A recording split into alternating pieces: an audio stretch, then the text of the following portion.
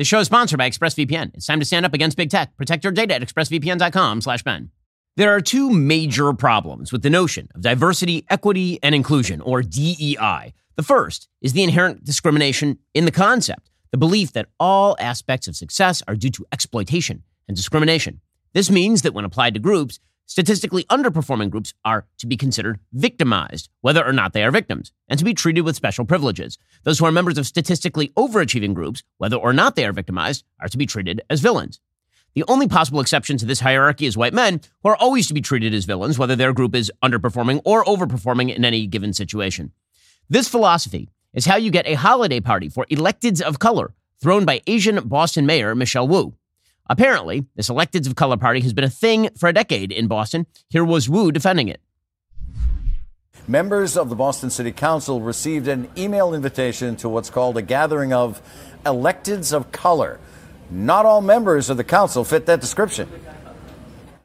I think we've had individual conversations with everyone so people understand that it was truly just an honest mistake that went out in typing the email field, and I look forward to celebrating with everyone at the holiday parties that we will have besides this one as well. So it is my intention that we can, again, be a city that lives our values and create space for all kinds of communities to come together.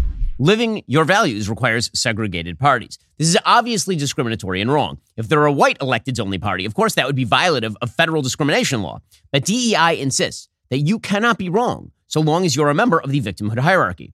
So that's the first problem with DEI. It's racist. Then there is the second problem, not disconnected with the first: mediocrity.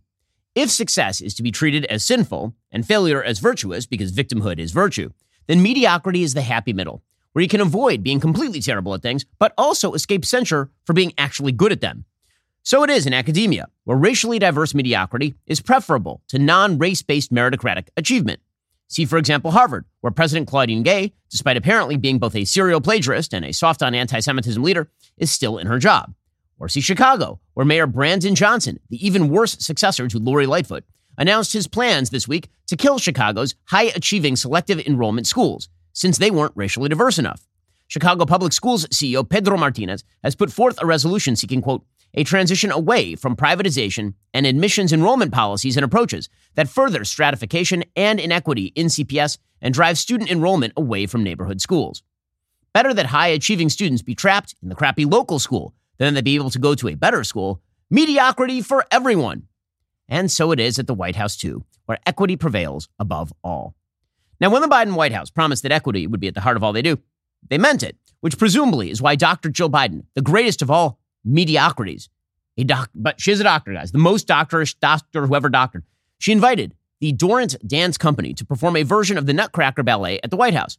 Now, there's nothing wrong with the concept here. The Nutcracker, written by Tchaikovsky, is a famous Christmas-time piece of culture, and tap dance is a historically Black American art form with a long and storied Hollywood history. Many, if not most, of the greatest tap artists in history have been Black Americans, from the Nicholas Brothers to Bill Bojangles Robinson to Gregory Hines. In fact, here's some tape of what truly amazing tap looks like. This is the Nicholas Brothers from Stormy Weather in 1943.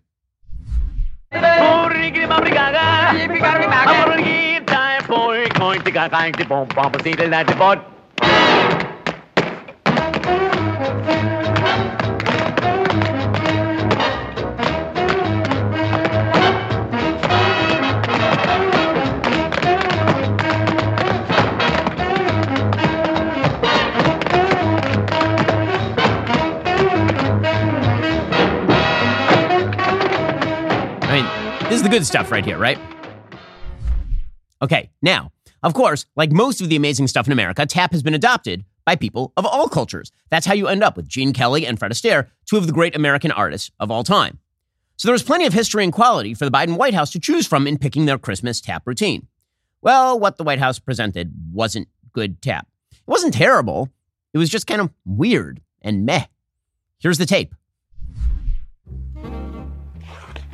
For those who can't see, it's kind of weirdly attired lady dancing down the halls of the Hunger Games White House here. And then a weird guy with a lot of weird people dressed in weird costumes. And everybody's kind of just walking down the halls and nothing's happening. and creepy faces. At no point is any serious dancing. You can't see their feet. Like, I don't know why this is supposed to be good. But it is diverse, so there's that. I mean, it's obviously not good. Like, these people, I'm sure, are great dancers, so why can't we actually see them dance? Like, that'd be good. Okay, so why was Doran's dance picked to do this much mocked routine? I'm not the only one who thought it was meh. Presumably, it had something to do with the politics of the group. Michelle Dorrance, founder of the group, has dedicated the group to quote-unquote anti-racism. Here's what she wrote on her website. Quote, "It is our job to tell the history of tap dance as a celebration of black culture, and also the never-ending struggle against systematic racism and white supremacy in this country. The origin story of appropriation in American culture. In 2020, says Michelle Dorrance, I'm part of the way this story plays out. I'm a white tap dancer with black cultural ancestors in a society that privileges white people and whiteness. I am easy for white audiences wanting to access and experience elements of black culture to swallow." As though Americans are supremely opposed to black tap dancers, which, no. Dorrance says the tap dance is, quote, "both a tradition born of subversion, revolution, and protest, and a powerful vehicle for social and political change," and adds that as a beneficiary of white privilege, I invite you to join me in lifelong anti-racism work. Understanding how deeply embedded white supremacy, racism, and colonialism is in our culture is paramount to understanding our role as white people in perpetuating it and embracing our job to dismantle it. Or, you could just dance and do like a good dance routine, because here's the reality of a free country. Quality improves everyone and everything. All the black tap artists I mentioned before did more for racial comedy and black Americans than Michelle Dorrance ever will, because they demonstrated to anyone who would even idiotically think that race ought to define somebody that incredible artistry spans race, transcends it. But here's the thing. When DEI is your goal, mediocrity all too often is the result. In just 1 second, we'll get to a fascinating cultural story about the beheading of a satanic statue. We'll get to that. It's the Christmas season. First, I've been talking about my Helix sleep mattress for years. You know all about this. I've had my Helix for years and years and years at this point. It's great. It was made just for me. I took that Helix sleep quiz, and I got the mattress that was perfect for my body type and sleep preferences, and you can do the same. I got the firm but breathable mattress, which is what I need. What kind of mattress will be great for you? You can find out. Helix Elite is their newest, most high-end collection. It harnesses years of extensive mattress expertise to offer a truly elevated sleep experience. The Helix Elite collection includes 6 different mattress models, each tailored for specific sleep positions and firmness preferences. Go to helixsleep.com/Ben and check out the new collection today. If you're nervous about buying a mattress online, you don't have to be. Helix has a sleep quiz that matches your body type and sleep preferences to the perfect mattress. Because why would you buy a mattress made for someone else? I took that Helix quiz. I was matched with a firm but breathable mattress, as I say. Go to helixsleep.com/Ben. Take that 2-minute sleep quiz yourself. Your mattress will come directly to your door, shipped for free. Plus, Helix has a 10-year warranty. You can try it out for 100 nights, risk-free. They'll even pick it up for you if you don't love it. But of course you will. Helix is offering 20% off all mattress orders and 2 free pillows for my listeners. It's a great deal. Go to helixsleep.com/Ben. It's their best offer yet. It's not going to last long. With Helix, better sleep starts right now. Okay. Meanwhile, over in Iowa, fascinating story. Apparently, there was a satanic temple display inside the Iowa state capitol, and it was destroyed by a person named Michael Cassidy, 35. He was then charged, he turned himself in, with 4th-degree criminal mischief. In a text message to Fox News Digital, Cassidy confirmed he tore down the satanic display, which was erected last week by the Satanic Temple of Iowa to represent the group's right to religious freedom. Cassidy said it was extremely anti-Christian. Cassidy had previously run an unsuccessful campaign for Congress in 2022. He didn't elaborate on why he tore the statue down, but he posted a Bible verse on Thursday night to X after being charged. Be sober, be vigilant, because your adversary, the devil, as a roaring lion, walketh about seeking whom he may devour. In a Facebook post, the Satanic Temple of Iowa wrote that the display was, quote-unquote, beyond repair. The group wrote, we ask that for safety, visitors travel together and use the 7 tenets as a reminder for empathy and the knowledge that justice is being pursued the correct way through legal means. Happy holidays. Hail Satan. The Iowa Republican Governor, Kim Reynolds, condemned the display's presence, but she said it should be countered with more speech. She said, like many Iowans, I find the Satanic Temple's display in the Capitol absolutely objectionable. In a free society, the best response to objectionable speech is more speech. I encourage all those of faith to join me today in praying over the Capitol and recognizing the nativity scene that will be on display, the true reason for the season. The co-founder of the Satanic Temple, a person named Lucian Graves, had previously told local media that the display would be up for 2 weeks. Quote, we're going to really relish the opportunity to be represented in a public forum. We don't have a church on every street corner. My feeling is if people don't like our display in public fora, they don't have to engage with them. They don't have to view them. Okay, so let's talk about this. First of all, for the guy who knocked the head off the statue, this actually is the way you do public protest, by the way, is if you are actually going to do this, you then accept the consequences for that thing, right? He knocked the head off the statue and then he turned himself into the police. Unlike all these morons you see who are blocking the freeway, who are then very, very upset that they're getting arrested. Like when it comes to civil disobedience, which is what this is, when you participate in civil disobedience, you then turn yourself in. Right? That is the way that it works. Okay, so there's that. Then there's the question of whether he did anything, quote unquote, morally wrong in knocking down the statue. Now, this is only mildly questionable. The answer is no. He didn't do anything morally wrong in knocking down the statue of a satanic group. I'm sorry, he didn't. On a moral level, you have no moral right to promote a non-religion that is specifically directed at hatred of Christians. That's exactly what this is. Now, you may have a legal right to do that, but that's not the same thing as a moral right to do it. These are two different types of right. We have all sorts of legal rights to do things that are immoral in American society. So we have to separate those two things off. Because very often when we're talking about rights, we tend to conflate them. We tend to think something is legal, therefore it's moral. Or it's moral, therefore it's legal. No, that's not the same thing. It is legal to use the N-word, for example. It is immoral to do so. You should not. Similarly, it is not immoral to knock down a satanic statue. It may be illegal to do so because the law is supposed to protect private property. Okay, but that raises the question as to why the law does that. So you see Kim Reynolds there say that this is protected speech, that putting up a satanic display at the state capitol, sponsored by the state, presumably, is some form of freedom of speech. And that really does require us to ask a specific question, a question that we have not asked in a long time in this country, which is, what is a legitimate religion? Not all religions are actually religions. Satanism is a perfect example of a non-religion. It is an ideology masquerading as a religion.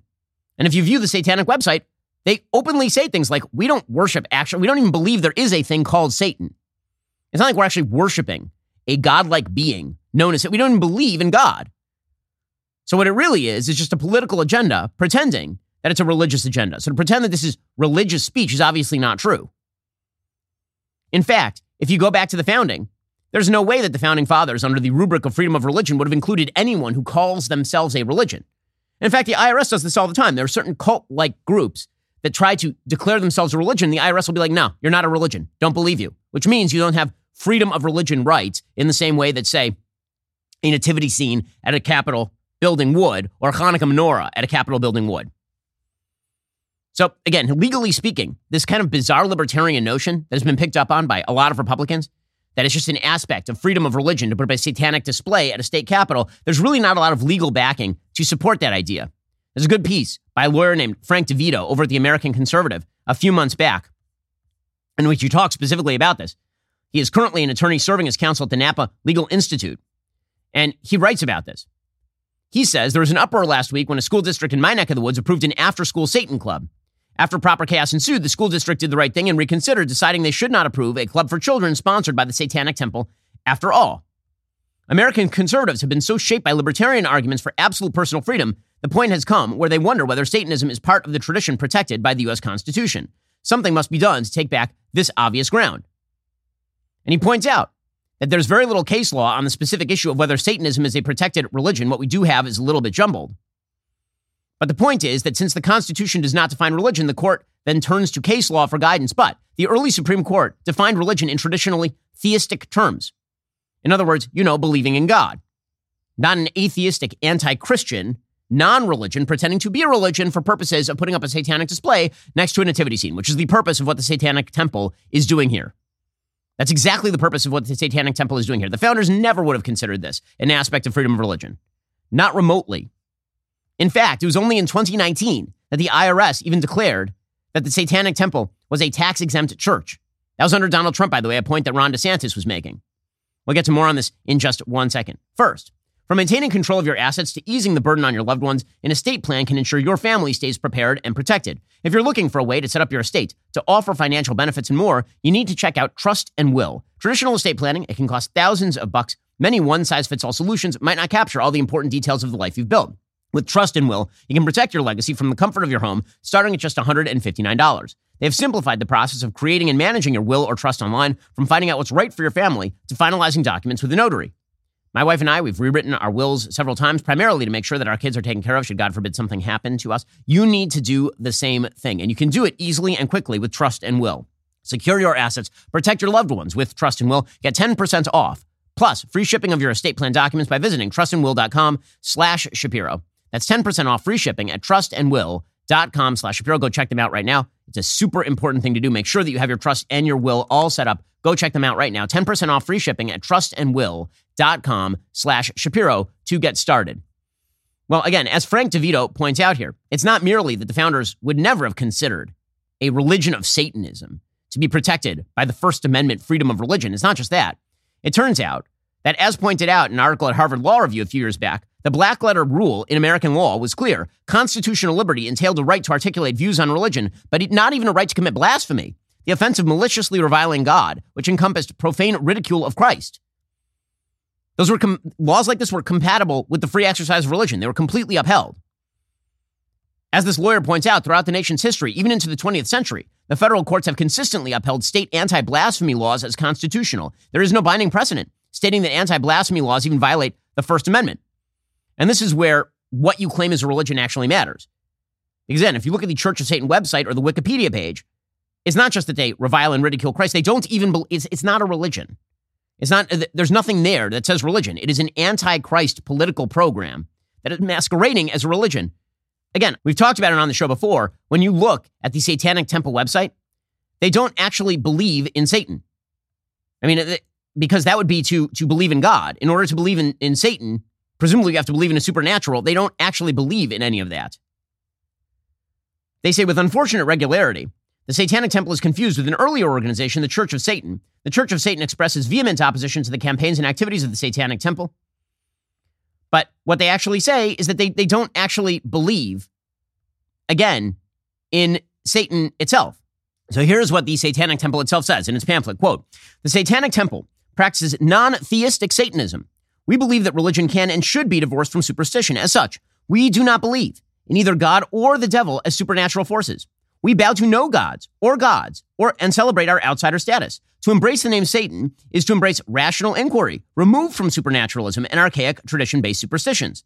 The Satanists should actively work to hone critical thinking and exercise reasonable inquiry in all things. Our beliefs must be malleable to the best current scientific understandings of the material world, never the reverse."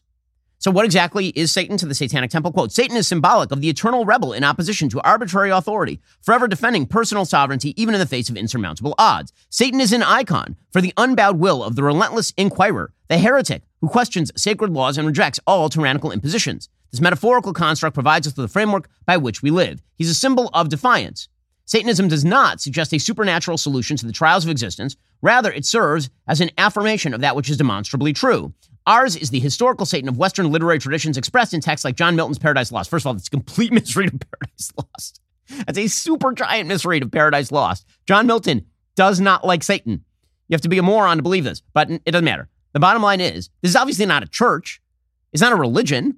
It's just a bunch of secularists who are like, oh, what if we just slap a symbol on top of this thing and then we put it up next to the nativity scene so that we can laugh at Jesus? That's what this is all about. And again, it wasn't until 2019 when the Satanic Temple was actually designated a church by the IRS. The group is now listed in an IRS database for tax-exempt organizations. So what exactly was this satanic statue beheading doing? Well, I mean, obviously, this wasn't like a historic piece of art. Okay? This wasn't like the Taliban blowing up some giant Buddhist statue from a millennium ago. It was like a statue they put together, and then they put it in the Iowa State Capitol in order to mock people. So the guy knocked it down, and now, presumably, he's going to be put on trial, and I assume that he will appeal on the basis of this. I assume he's going to appeal on the basis of this isn't actually a religion.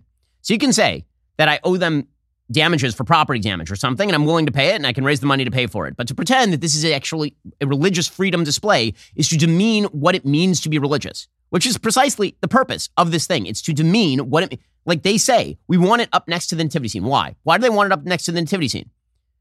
So for example, Jews, we do the Chanukiah, right? We have the menorah, the Hanukkah menorah. We've been displaying that since before Christianity was even around on planet Earth. And we would be displaying that whether or not Christians were displaying a nativity scene. It's not like we're like, oh my gosh, we need a Chanukiah right up next to that. I have never cared whether my Chanukiah is even in the remote proximity of a nativity scene. But the entire point of the Satanic Temple is to put their thing right next to the nativity scene in order to mock Christianity. That's what it's all about in the first place. So hopefully this thing gets adjudicated. I would love to see the Supreme Court actually take on a pretty thorny and interesting question as to whether it counts as a religion if you just create an anti-Christian thing and then call it a religion. What exactly is Satanism? Again, the entire thing is oriented against Christianity. That's what it's oriented against. And they make this very clear. So Cosmopolitan, just like a month ago, put forth an Instagram post that is totally disgusting. I mean, vile. How does a satanic abortion ceremony even work, they ask. And it's a picture of a woman staring into a shard of glass that is a mirror. And here's what Cosmopolitan says. What's it like to have a satanic abortion? For Jessica, a 37-year-old mother of 3 who received abortion medication via Samuel Alito's mom's satanic clinic. Again, the whole purpose of Satanism is to simply insult religious people. And apparently, Supreme Court justices. The experience was just very supportive. While she's not a Satanist, Jessica decided to incorporate a few ceremonial elements into her solo abortion experience. Why not, she thought. The overall messaging just clicked with her. Read more about it at the link in the bio. So here's what it says, quote, patients of all faiths are welcome at Samuel Alito's mom's satanic abortion clinic in New Mexico. Along with medical counsel, TST offers free ceremonial support to everyone. Abortion ceremonies are totally optional and customizable. Here's a simple one TST recommends. TST is the Satanic Temple, which is the same group that put up this satanic statue at the Iowa state capitol. So this entire post, every single one of these posts from Instagram has an inverted cross at the top. It's a cross that's upside down. And the entire purpose here is to mock Christianity. The entire purpose. That's not a religion. That's just mockery of Christianity. Now, you can say it's free speech. That is not freedom of religion. That is not the same thing. Those are two different things. Freedom of practice of religion would require that the state capitol include different religions in the state capitol according to current Supreme Court law. But this is not a religion. It is just mockery. So, inverted cross. And it says, first, find a quiet space. Bring a mirror if you can. Just before taking the medication, gaze at your reflection and focus on your personhood. Home in on your intent, your responsibility to you. First of all, you should hone in on things. But second of all, your responsibility, you are God, your goddess in this scenario, according to the Satanic Church. Right? Focus on your, not the personhood of the baby growing inside you who you're killing. Focus on your own personhood because you're the only person who matters. Next slide, inverted cross. Take a few deep, relaxing breaths. When you're ready, read the following tenet aloud.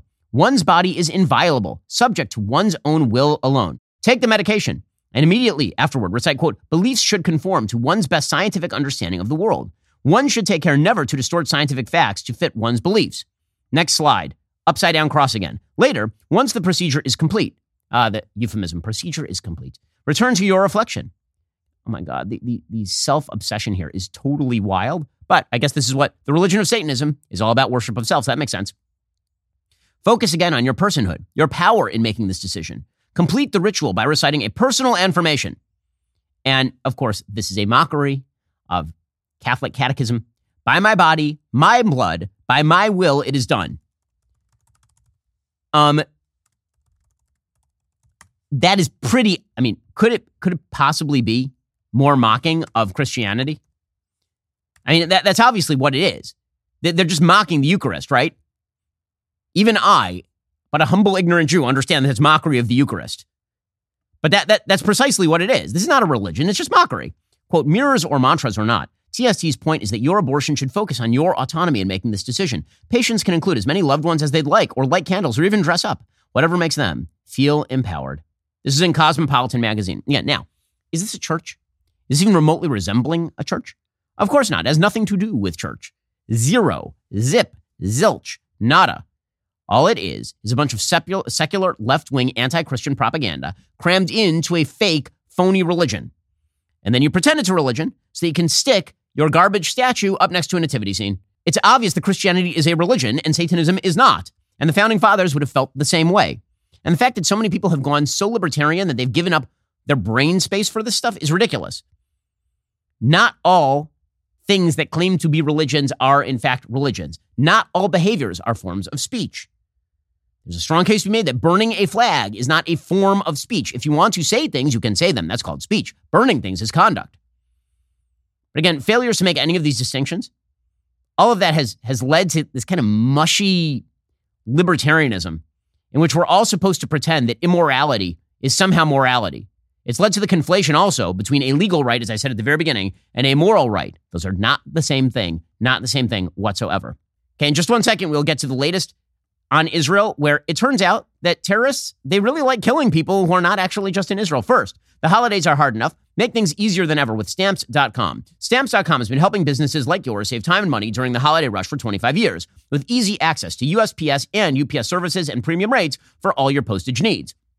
Stamps.com lets you print your own postage and shipping labels directly from your home or office space. It's incredibly convenient. Your shipping labels are ready to go in minutes, so you can get back to running your business sooner. We don't waste our time here at the Daily Wire. We don't have the time or the money to do that sort of stuff, so we've used Stamps.com instead since 2017. Our office management staff loves Stamps.com because they don't have to spend hours at the post office anymore. Stamps.com offers rates you can't find anywhere else, like up to 84% off USPS and UPS. Plus, they'll automatically tell you your cheapest and fastest shipping options. For 25 years, Stamps.com has been indispensable to over 1 million businesses. You can print postage wherever you do business. No lines, no traffic, no waiting. Set your business up for success. Get started with Stamps.com today. Sign up with promo code Shapiro for a special offer that includes a 4-week trial plus free postage and free digital scale. No long-term commitments, no contracts. Just go to Stamps.com, click that microphone at the top of the homepage, and enter promo code Shapiro. Okay, so meanwhile, Germany has apparently uncovered an alleged Hamas terror plot in Europe. So remember that time that Hamas said that they want to kill people like all over the world? Yeah, it turns out that that's true. It turns out that international terror organizations, they're really bad and they like killing people all over the world. And they like to do so, number one, because their ideology demands that they spread the caliphate. I mean, Hamas has been very clear about this. They don't just wish to kill Jews, for example, inside Israel. They wish to kill Jews outside of Israel as well. Their end goal would be an Islamic caliphate. No different than what ISIS would want. Hamas does not just have territorial claims. Their latest attempt to rewrite their charter for public-facing distribution is obviously a backfill. They did this in about 2017. And now, by the way, they're attempting, hilariously enough, to push themselves into the Palestine Liberation Organization so as to, quote-unquote, moderate themselves by pretending that they are willing to accept the existence of the State of Israel, which, of course, they are not. That is the reason why they've slaughtered people in the Gaza envelope, which has been part of the State of Israel since inception. In any case, they yesterday were uncovered. Hamas terror apparatus was discovered in Europe. German authorities on Thursday detained 4 alleged members of Hamas suspected of planning to attack Jewish institutions in the region. The first suggestion, the Gaza conflict might be spilling over beyond the Middle East. What was that the first indication? Really? Because I noticed the Gaza conflict spilling over beyond the Middle East when hundreds of thousands of supporters of Hamas were marching in the streets of London. That's when I noticed it first, actually, to be fair. Germany's federal prosecutor said one of the men, acting under orders from Hamas leaders in Lebanon, had in the spring begun searching for a cache of weapons the organization had clandestinely assembled in the past. The weapons were to be brought to Berlin until they could be used in a possible attack against Jewish institutions in Europe. Security officials say the group has long been active in Europe, but so far, they say it's been, mostly a logistical base and source of financing rather than a possible terror target. In October, a man identified as a Lebanese-born Abdelhamid Al-A and 2 accomplices, an Egyptian national and a Dutch national, began traveling from Berlin across the region to gather weapons, assisted by a 3rd man identified as a Lebanese-born terrorist, according to the German prosecutor. The 4 were long-standing Hamas members who had already participated in foreign operations for the group. So I have a question. Why weren't they in jail already? They just get to wander around Europe raising money for terror attacks so long as they're at Israel and Jews in Israel?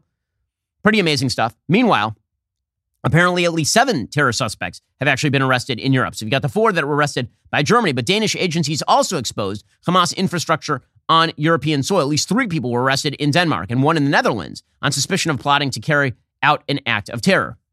And that, of course, would not be a surprise. The goal of these terror groups is to push the West to abandon its interests in the Middle East with terror attacks. It's been true since the Iraq War. It's been true before that.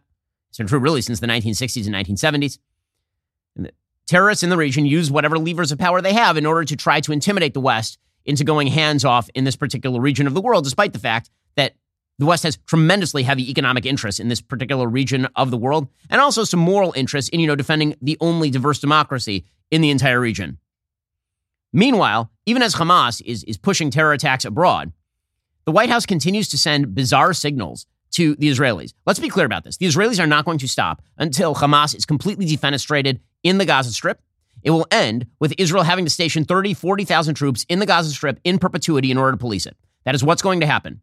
And the reason that's going to happen is because Hamas is not just a terror group. They have networks of terror sympathizers throughout the Gaza Strip. Hamas currently enjoys a 52% approval rating in Gaza, which has been completely wrecked because of Hamas. And in fact, the approval rating for Hamas in the West Bank which is the place that's supposed to be governed by the Palestinian Authority, right? The vaunted PA that the Biden White House wants to see in charge of the Gaza Strip. No one likes the PA in the West Bank. In fact, Palestinians in the West Bank are highly supportive of Hamas to the tune of 80+% by every available poll. So this notion that Israel is somehow going to acquiesce to a quote-unquote two-state solution with the very people who perpetrated October 7th and their sympathizers, that's insane. And what's even more insane is the idea that Israel is going to hurry up in order to slow down.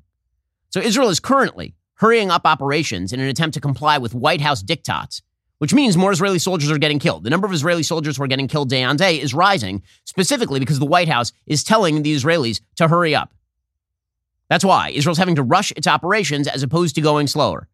And meanwhile, the stuff they could be doing to minimize their own deaths, they have not been doing because, again, they don't want the bad headlines coming out of the Gaza Strip. So instead, they are sending their own men and women into harm's way, going house by house and tunnel by tunnel, as opposed to using their complete air superiority in areas that already should have been clear of civilians 2 months ago. Nonetheless, Jake Sullivan apparently told Israel that their war needs to, quote, transition to the next lower intensity phase in a matter of weeks, not months. Well, I'm sure if he has a plan, Israel's willing to hear it. If he's got a magic laser up in the sky, maybe he could lend it to the Jews. Like this kind of stupidity about war, where you got Jake Sullivan dictating military timetables in the middle of an operation is totally crazy. It's so stupid. And by the way, it's dumb when American politicians do it to our own military. We used to do it in Iraq and Afghanistan regularly. We'd have Barack Obama sitting at the top of the American government doing things like, sure, we'll surge in Afghanistan, but then we have an arbitrary deadline by which we have to pull back the surge, and we'll announce it at the time. Meanwhile, the military officials are like, what the how's this going to work? It is truly incredible how many civilian officials seem to think that they can dictate magical timelines to a military that is on the ground fighting. That's particularly true when you're talking about a military that is not under American control. Israel has its own rather powerful military.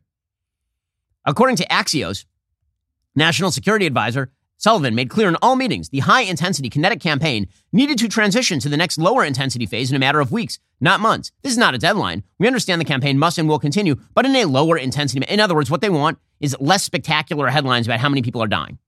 That's what they want. Let's be absolutely clear here. Israel is going to kill as many terrorists and people who are members of that terror network as they need to in order to ensure their future. Period. End of story. Israel has no interest in killing civilians. They are not interested in doing that.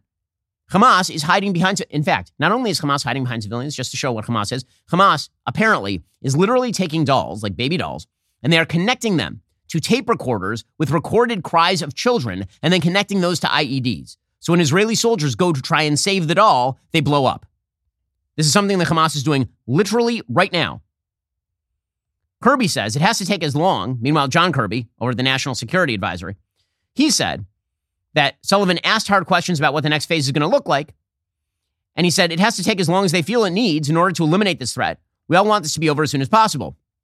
The last thing we want to do is telegraph to Hamas what they're going to face in the next weeks and months. Well, that is again, Kirby has been way better on this than Jake Sullivan, an Obama holdover with tremendously stupid ideas about how the Middle East actually works. Meanwhile, Israel is going to have to move up north. Everybody knows they're going to have to move up north. They're going to have to take on Hezbollah in the north because Hezbollah, again, has 200,000 rockets pointed not only at the north of Israel, but all over Israel. Israel has already moved 30,000 citizens off the border. They've been out of their homes for full on 2 months at this point. What is truly amazing is to see the propagandists at work against Israel with regard to the so-called two-state solution. So let's be clear about this. I mean, it's truly amazing. There are people who very often, I think, do fine on cable TV, do a decent job on cable TV, and they'll say things like, I wish Israel would end the blockade and occupation of Gaza. Israel ended the occupation of Gaza in 2005. The only reason they left a blockade in place is because Hamas took over. And if they had not had a blockade, Hamas would have been shipping in nothing but weaponry from Turkey. Israel tried the whole two-state solution thing by basically handing over the Gaza Strip to a terror group, and they got October 7th. And rocket attacks every 5 minutes. There are people in Israel who have to live underground for like weeks at a time because of the rocket attacks. Meanwhile, in the West Bank, Israel tried for 30 years to hand over the West Bank to the Palestinian Authority. They had peace deals that were rejected in 94, 2000, 2001, 2008. All of those peace deals walked away from by the Palestinian Authority. And meanwhile, you have people who keep mouthing these platitudes about the two-state solution. With whom? With whom? So yesterday, the Israeli ambassador to the UK, Tzipi Hotovely, she was asked by a reporter about the two-state solution. She's like, no, By the way, approval for a quote-unquote two-state solution now among Israelis, 7%. Why do you think that is? Why do you think that is?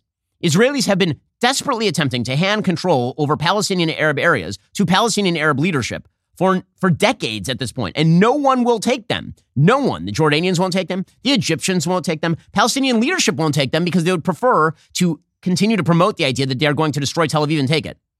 So who exactly? I'm consistently amazed by the idea that the media know what the F they're talking about. They don't.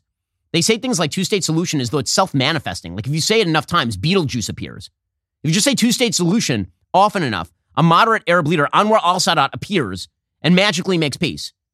Or alternatively, the Palestinians are extremely pro-terror by every available poll. The networks of terror run incredibly deep. The educational system in both the West Bank and the Gaza Strip promotes the murder of Jews and does since the time that Palestinian youngsters are incredibly young. But if you say two-state solution, apparently, this makes you magically immune from criticism, and it makes you a moral person. And if you say no two-state solution, because it's absolutely irrelevant and stupid to talk about a two-state solution when one of the parties to the quote-unquote solution does not exist, then, of course, you're bad. This is the ridiculous game you see being played by the media. So yesterday on Sky News, here was the Israeli ambassador to the UK. Is there still a chance for a two-state solution? I think it's about time for the world to realize the Oslo paradigm failed on the 7th of October, and we need to build a new one. And in order to build a new one... Does that new one include the Palestinians living in a state of their own? Is that what it includes? I think the biggest question is what type of Palestinians are on the other side. This is what Israel realized on the 7th of October. The answer is absolutely no, and I'll tell you why. Well, then because how can at there the be moment, peace? no, I'll answer you. The reason there is no peace Israel is because the Palestinians... How can, without offering a state to Palestine, how can there be peace in Israel? Israel knows today, and the world should know now, the reason the Oslo Accords failed is because the Palestinians never wanted to have a state next to Israel. They want to have a state from the river to the sea. So the two-state solution is dead? Why are you obsessed with a formula that never worked, that created these radical people in the other side? Why are you obsessed with that? Think about it. Is that normal to carry on with a solution that never worked in the past? Okay. The Palestinians kept on denying, and now it will create another terror state. Israel is not interested in that. Of course she's correct. Of course she's correct. By the way, Jordan was in control of the West Bank from 1948 to 1967, and not once did they discuss the possibility of an independent Palestinian state in the West Bank. Egypt was in control of the Gaza Strip from 1948 to 1967. At no point did they discuss the possibility of an independent Palestinian state. Why? There was no call for the Arabs to do it? Why? And the answer is because everyone knew it would be a terror state immediately. Everyone knew this. Where else in the world, honest to God, where else in the world is there an open actual call for the creation of a state everyone knows will be a terror state? It's totally insane. It's totally insane. October 7th happens. 1,200 Jews are slaughtered. Another 240 are taken prisoner, captive into the Gaza Strip. And the world is like, what sort of concessions can you offer? What the? This is like, honest to God, it's like saying after 9/11 to the United States, shouldn't you help set up an al-Qaeda state in Afghanistan? I mean, after all, they have some grievances. Shouldn't you help set up an al-Qaeda state? Not just a Taliban state, an al-Qaeda state. Like specifically for those people. Shouldn't you do that? What sort of concessions can you offer them? Only Israel has demanded this sort of nonsense. The two-state solution was idiocy from the time it was initiated by Oslo. It was stupidity. It was put forth by people like Shimon Peres, who was completely delusional about the way the world actually works. He was actually a believer at the time that borders would disappear in the Middle East. He was a believer in the idea that there would be a giant confederation of Jews and Arabs in the Middle East that would be completely peaceful because economics would overtake everything else. Yeah, that worked. That was great. Again, mouthing delusional notions about how the world works does not manifest the delusional notions. It just gets people killed. That's what Israel found out between Oslo and October 7th, and now they're done with that, and they should be done with that, and people will continue to say dumb crap like two-state solution without any leadership on the other. Israel would give the West Bank to Jordan today, and then it would be up to Jordan to create a Palestinian state. You think Jordan would do it? Jordan won't even take it. Jordan won't take it. Israel has offered the Gaza Strip to the Egyptians over and over. The Egyptians will not take it. Now, just think about that for a second. Think about how crazy that is. The Egyptians could take it, and then they could set up a Palestinian state. They don't want it because they would not allow a Palestinian state to be set up there. They would be presumably engaging in exactly the same activities that Israel is engaging in right now. In fact, there's a reason why Egypt won't allow anybody from the Gaza Strip through their border. It's not because they want the historic land claims of the Palestinians in the Gaza Strip to be maintained. Israel doesn't even care whether Palestinians live there. There's no actual Jewish claim to the Gaza Strip in any serious measure. If you go back to biblical times, the Gaza Strip was never considered a part of biblical Israel even. There's never been a massive settling movement, for example, in the Gaza Strip. There was some in the north of the Gaza Strip, and that was about it. It's like Gush Katif, that's it. The Gush Katif region, there were some people living there, but it was never as though the Gaza Strip was ever considered like this very fundamental part of the biblical land of Israel. Okay, but the bottom line is Israel evacuated it. Okay, if Israel handed it over to Egypt and Egypt wanted to create a Palestinian state, you know what happened? Nothing. The reason the Egyptians won't let the Palestinians into the Sinai Desert is not because they're deeply worried about Palestinian rights in Jabalia. It's because they are worried about Palestinian people who are radicalized inside their own borders. They don't want them. All right, in just 1 second, we'll get to the latest from campus, where, again, anti-Semitism continues to be a major issue. First, for most homeowners, window replacement isn't something they've done before. For many others, it isn't something they want to do, but rather something they have to do. If your windows are cracking or warping, or your house is too hot or too cold, you need to call Renewal by Andersen. Have you put off replacing the windows in your home because it's too expensive? I have good news. You can get a free in-home window consultation and a free quote from Renewal by Andersen. Renewal by Andersen's signature service is committed to giving you the best customer service experience possible, supported by the best people in the industry. Right now, Renewal by Andersen is offering a free in-home or virtual consultation on durable quality, affordable windows or patio doors for $0 down, 0 payments, 0 interest for 1 year. Text Shapiro to 200-300 for your free consultation. Save $375 off every window and $750 off every door. These savings aren't going to last long. Be sure to check it out. Text Shapiro to 200-300. That's Shapiro to 200-300. Texting privacy policy and terms and conditions posted at textplan.us. Texting enrolls for recurring automated text marketing messages. Message and data rates may apply. Reply STOP to opt out. Go to windowappointmentnow.com for full offer details. Also, the Daily Wire is excited to announce the search for our newest position, head of studios at the Daily Wire. It's like a big job. This role offers an incredible opportunity to shape the future of our company's rapidly growing entertainment division.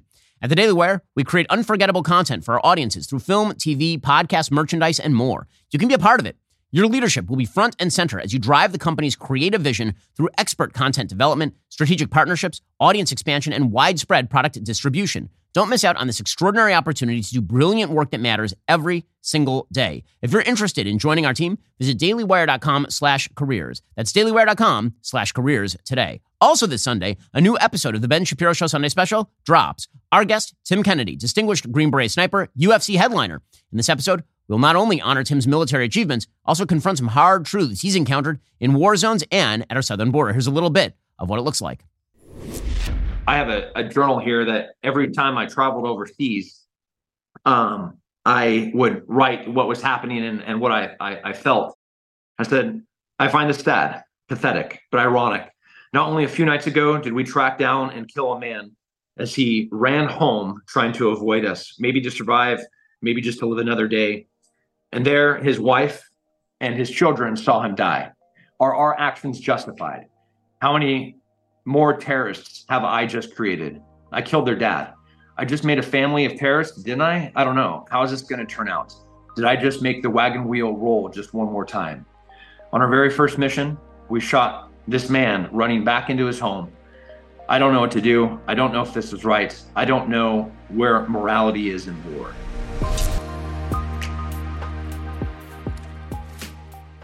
If you haven't become a member here at Daily Wire, now is a perfect time. Go to dailywire.com/subscribe. Become a member today. Remember, the episode drops this weekend. You're not going to want to miss it. Meanwhile, over at Harvard University, things continue to be very, very rough. So, Claudine Gay, the president of Harvard, she's the one, you'll remember, who actually went in front of Congress and said that it depends on context whether calling for genocide of Jews is violative of Harvard policy. Well, she actually attended a menorah lighting in an attempt to cover for her own idiocy and anti-Semitic fellow traveling. This menorah lighting was supposed to be a great moment for her. She was showing solidarity with the Jewish community. Now, again, I know Harvard really well. I know everybody at Harvard really well. I went to Harvard Law between 2004 and 2007. One of the people I know pretty well over there is Rabbi Hershey Zarchi. He is the Chabad rabbi over at Harvard. I've known Rabbi Zarchi for, as I say, nigh on 20 years at this point. Rabbi Zarchi is not a particularly political actor, like at all. He tries to stay strenuously apolitical. That's what Chabad, by the way, tends to do wherever they are, because Chabad's entire goal is simply to bring Jews into more religious practice, which is why you'll be walking around a city street and you'll see like a Chabad rabbi with a pair of tefillin, right, with phylacteries, offering to Jews to help them wrap tefillin. Like that's what they do. But Hershey Zarchi here, right in front of Claudine Gay, he says the thing. He points out that at Harvard, when they put up their giant menorah, and again, that's what Chabad does pretty much everywhere. You can go to literally any Chabad in America, and they have a giant menorah out in the front yard. When Harvard Chabad does this, well, they have to take it down every night. And they have to take it down every night because they're afraid the anti-Semites will rip it down. You know what happens to the menorah? After everyone leaves the yard, we're going to pack it up. We have to hide it somewhere. The university, since the first Hanukkah, would not allow us to keep this menorah here overnight because there's fear that it'll be vandalized. That's the reality of the Jewish community at Harvard today. We have to pack up our menorah when we're done. Students have to remove anything. Some students feel they have to remove anything about their physical appearance that suggests that they're a target. We have work to do, friends, and we're delighted to have President Gay with us. But it's my hope, and I know I speak for everyone here, that we can work together with you and your dedication to be, as we saw recently in the email, you were referred to as our president. We in the Jewish community are longing for a day that we could refer to the president of, and all of Harvard as ours too. That Harvard has indeed not only has our back, and not only allows us to finally put up a menorah, but doesn't force us to hide it at night. By the way, this is a problem all over the United States, not just on campuses. Apparently, according to Breitbart, a menorah set up for Hanukkah at Oakland's Lake Merritt in the heart of the city was vandalized early on Wednesday, leading to condemnation by local officials. Oakland Mayor Sheng Tao, who had participated in the menorah lighting ceremony at the site just days before, issued a statement blasting the desecration and act of vandalism, which appears to be a blatant act of anti-Semitism. Graffiti at the site read, "Your org is dying. We're going to find you. You're on effing alert, a-hole." Parts of the menorah were thrown into the lake. Again, they were strewn on the sidewalk near 12th Street and Lake Merritt Boulevard. And this, of course, follows hard on the news that a teen was arrested and charged with planning a mass shooting at an Ohio synagogue recently. According to local NBC affiliate 3 News, they obtained the documents from a Stark County court official. It showed the teen has been charged with 2 misdemeanors, including inducing panic and disorderly conduct. Apparently, this person did create a detailed plan to complete a mass shooting at the Temple Israel on the Discord platform, which was reported to law enforcement and required an immediate investigatory response and notification of public officials.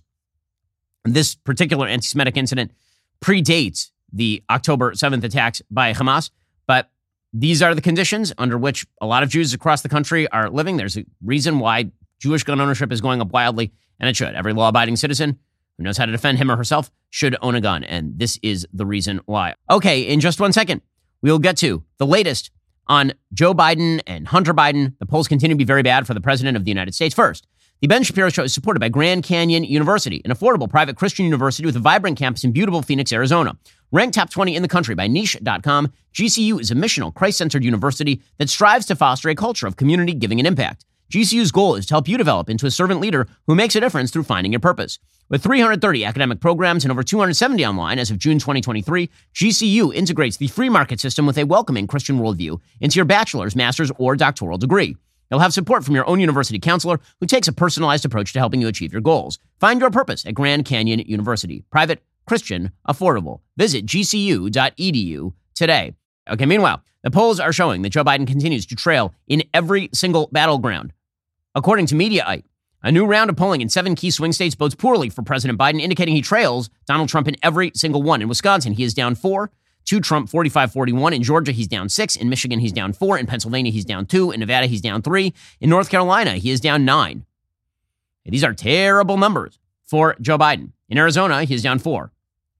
Very, very bad numbers for Joe Biden because, again, all of the focus right now is on Joe Biden. Now, the Biden administration is hoping that the Federal Reserve is going to save Joe Biden, that by bringing down the inflation rate, they're going to be able to basically bring down the interest rates several times next year, loosening up the economy and leading to a feeling of prosperity in the United States. Karine Jean-Pierre, she was out yesterday saying that Bidenomics is working because the stock market is at record highs.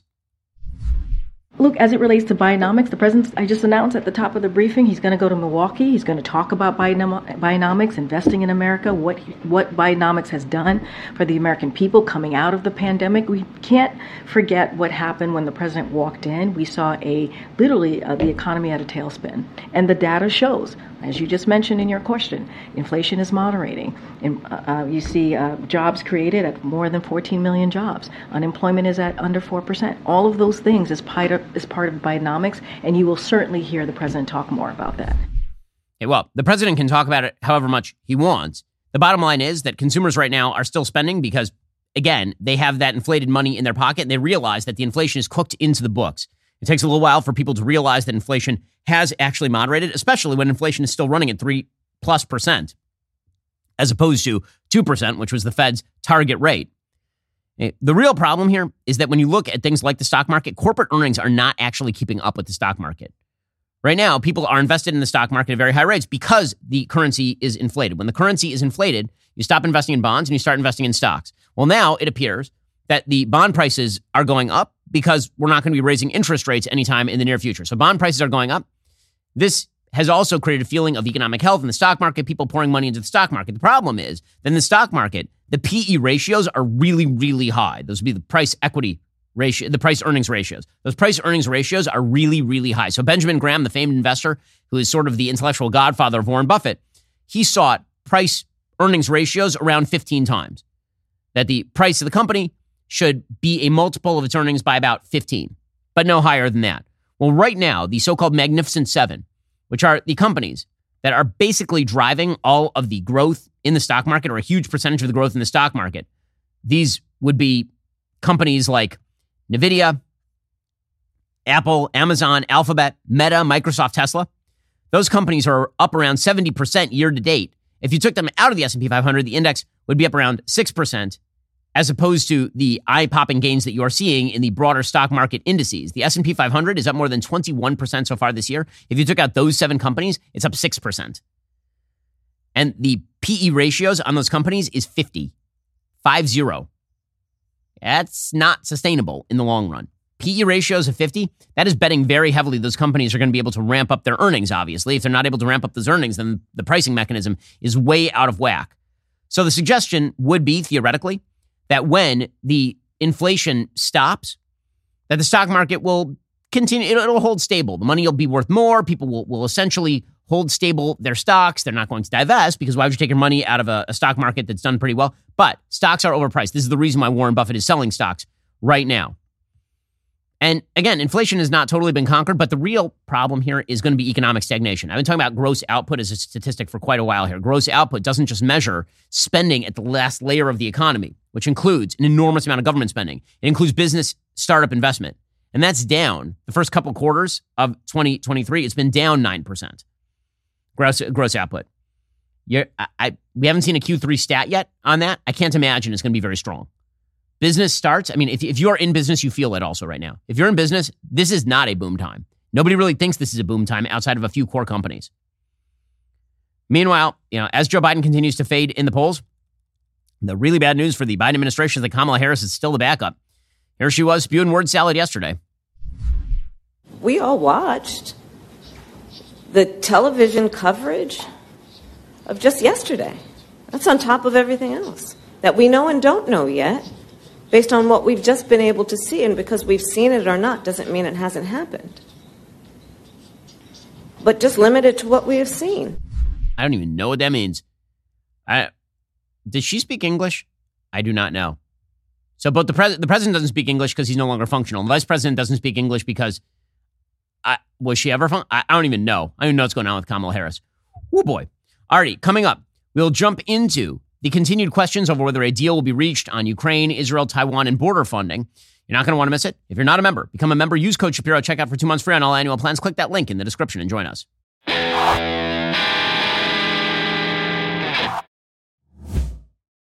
We'll get to more on this in just 1 second. First, Pure Talk believes in American values and that free should mean, like free. So when you switch to Pure Talk today, you'll get a free Samsung 5G smartphone. There's no 4-line requirement, no activation fee, just a free Samsung that's built to last with a rugged screen, quick charging battery, and top-tier data security. Qualifying plans start at just $35 a month for unlimited talk, text, 15 gigs of data, and a mobile hotspot.